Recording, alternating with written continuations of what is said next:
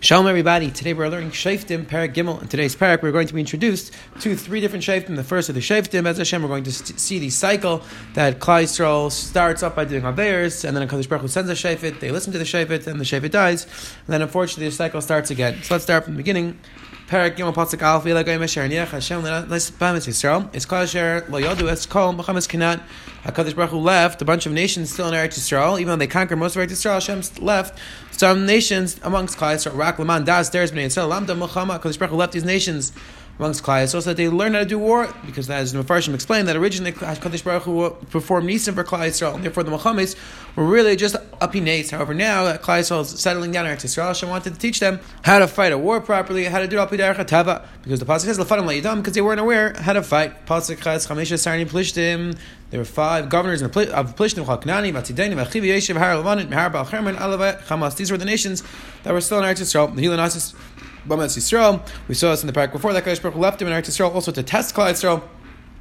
Lodas hayishmuas mitzvahs Hashem asher tzivas avayisam b'yad Moshe. They're going to listen to the mitzvahs that they were commanded from Moshe. Bnei Yisrael Yoshu b'Karei Kanani Achit Ameir. V'Achiv Yevusim. Klal Yisrael lived amongst the non-Jews. Pasuk Vav Yichas Bnei Seim. Unfortunately, the cycle of the Yaver has begun. Pasuk Vav Yichas Bnei Seim Le'Elon Hashem Es Bnei Seim Nasan Livneim. They gave over. Klal Yisrael married their daughters and they married their sons as well. V'Yavdus Elohim. They served their gods. V'Yas Bnei Yisrael Tzara Bnei Hashem.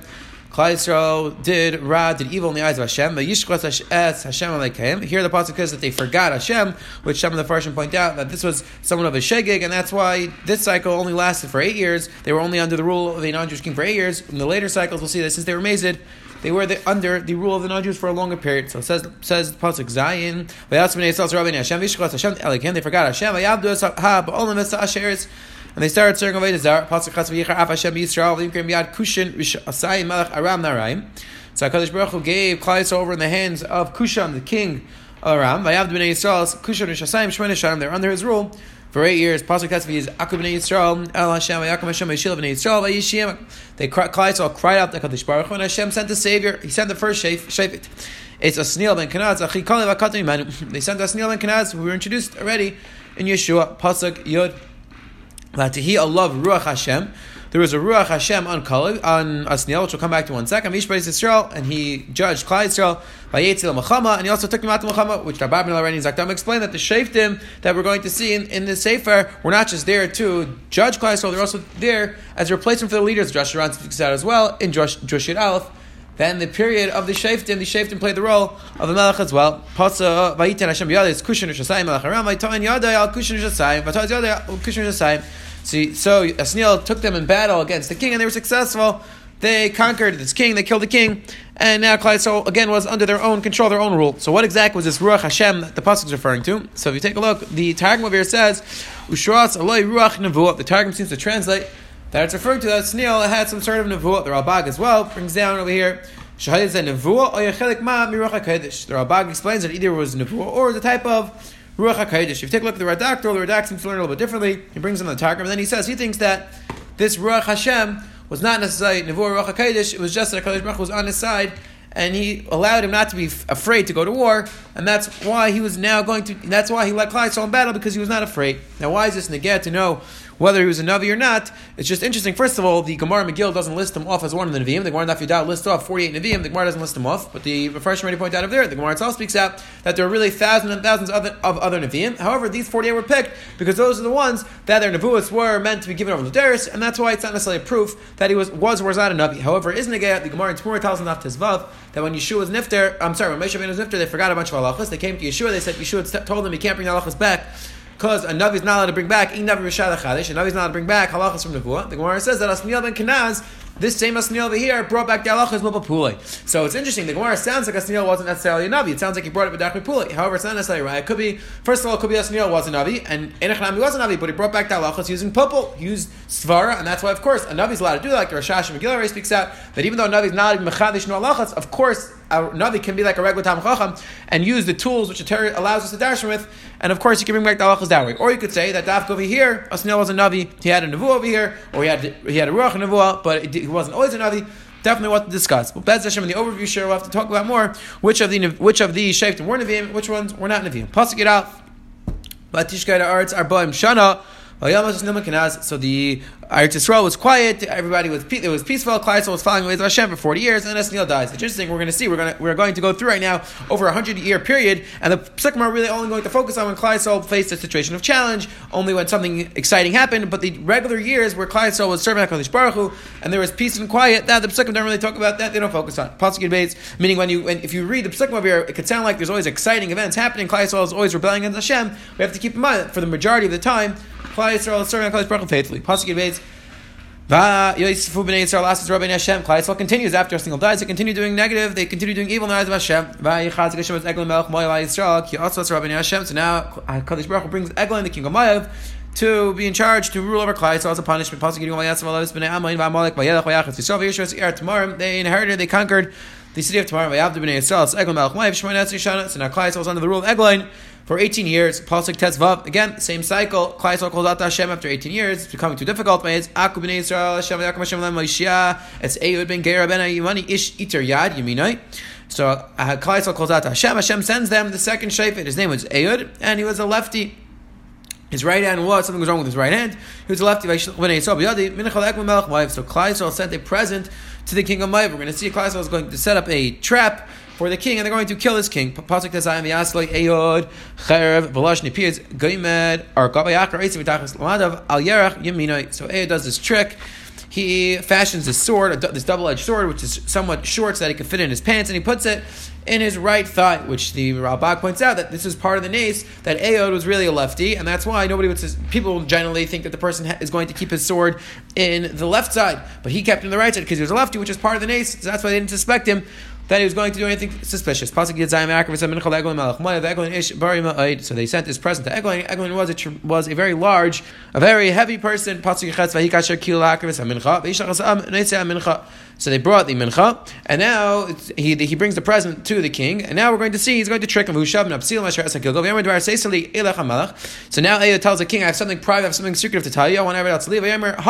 So now the king tells everybody, go, call him to my love. So the king calls out to everybody, and they all leave. They leave the room.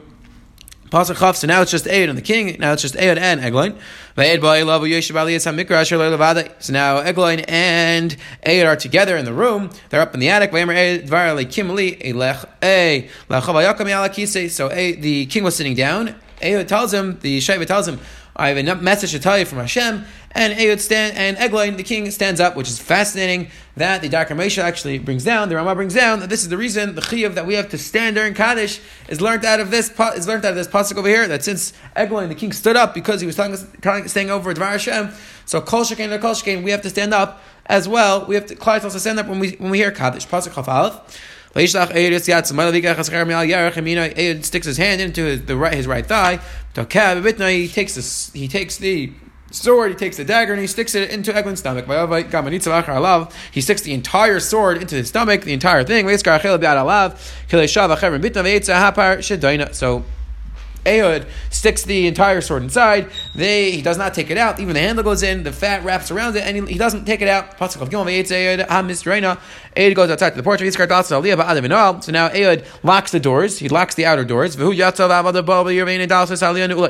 now Ehud escapes, which we'll see in 1 second. And then the servants come, because their king hasn't come out. They go to the door and they see that's locked. So they thought that he was just going to the bathroom. He was just relieving himself, and that's why he wasn't coming out. They wait a while. They saw the king wasn't coming out. So they took the key. So the servants came in and they saw their king Eglon was dead on the ground. Ehud ran away while they were waiting to see what was going on with Eglon. Ehud escaped. He passed the quarries and he ended up in this place. So now Ehud rises, the troops rise, Klal Yisrael blows a shofar, and he tells them, come, let's fight against the kings over here. So Ehud tells Klal Yisrael, he tells them that now we're going to be successful in our battles. HaKadosh Baruch Hu has given them over to us. So now Klal Yisrael is successful. They go fight against the Moavites. They didn't want to let them in, but they were successful. Klal Yisrael won the battle. They killed over 10,000 people. Pasuk Lamed Atikana Moav Moav was now subservient under Klal Yisrael. And now the land was quiet for 80 years. Again, mostly the majority of the years were peaceful, were quiet. But now Pasuk Amud Aleph, we hear Ba'achar Haya Shamgar ben Anas. So now the Pasuk talks about the third Shefet. We really don't know much about him. Pasuk just mentions him. One Pasuk over here, Shamgar ben Anas Vayachas Plishtim Sheish Meis Ish B'Mlamed Abakar. All we know is that he killed 600 Plishtim. The cattle part of Vayeshigam Hu Yisrael, and he also saved Klal Yisrael. So in this parak, we're introduced to 3 Sheftim over here. We saw the Shefet Asniel, Shefet Eyud, and the Shefet over here, Shamgar. Just to go back, a few quick ideas on this parak. Going back to the beginning of the parak, the pasuk says that HaKadosh Baruch Hu gave Klal Yisrael over to the king, Kushan Rishasai Melech Aram. So it's a very interesting Gemara in Sanhedrin Daf Kafeh. The Gemara says, Tanahu Ba'arhu Kushan Rishasai Hu Lavan Arami. That this Kushan that we're talking about is really Lavan Arami. It's the same person. So Rabbi Yaakov Emden, the Achrayim on that Gemara, the Yavitz in that Gemara is Ma'ir, that's very strange because Lavan lived over 500 years preceding this event. So you mean to tell me that this king with Kushan was over 500 years old? This is really Lavan. That is very interesting that he lived so long. But he seems to learn Kapshita that it was the same person. The Yanis ben Uziel seems to learn like that as well. However, the Ben Yada in that Gemara says no. Avada not to learn that Gemara Kapshita. It doesn't actually mean that Kushan was Lavan. What it means is that he was a Gilgal. He had the same Tunos Nefesh as Lavan, but not that it was the same person. It's a very important Maritz Chiyas in a Sefer Mavli Talmud, where the Maritz Chiyas is discussing different klolim that we have to understand when we learn different Chazal. So one of the things he writes over there, a very important idea, that we'll find the Gemara in quite a few places. The Gemara says, like our Gemara over here, that this person was really this other person. They're really all the same person. Like over here, Kushan was Lavan.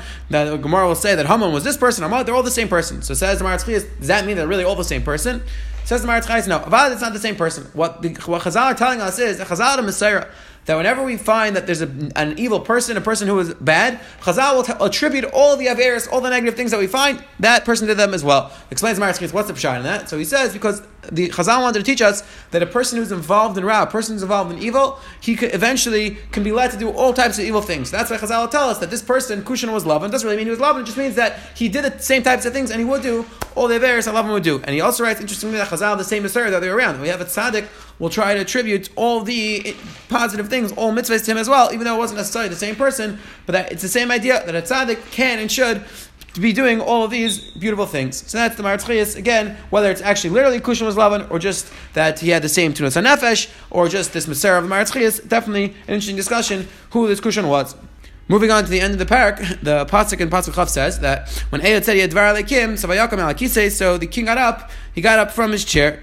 So Rashi brings down that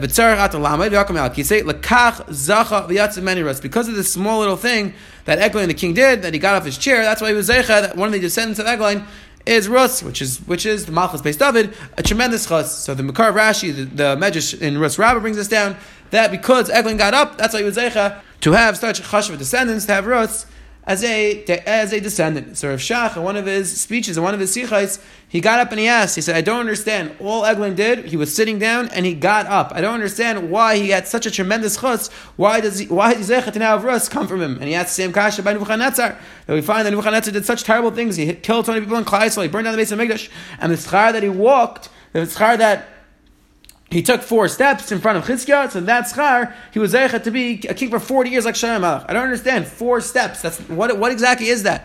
Says Rav Shach, the reason why we ask this type of question is because we don't understand the value of the mitzvahs that we perform. The Rambam writes in one of his beautiful letters in Maimer Kiddush Hashem, the Rambam describes how every single tiny little action that a person does, the smallest mitzvah, Hashem rewards the person in an incredible way. So that, Rav Shach says, very important message we see from this parak, even the tiniest little actions, the tiniest little mitzvahs can have a tremendous impact and have a tremendous reward. Have a wonderful day.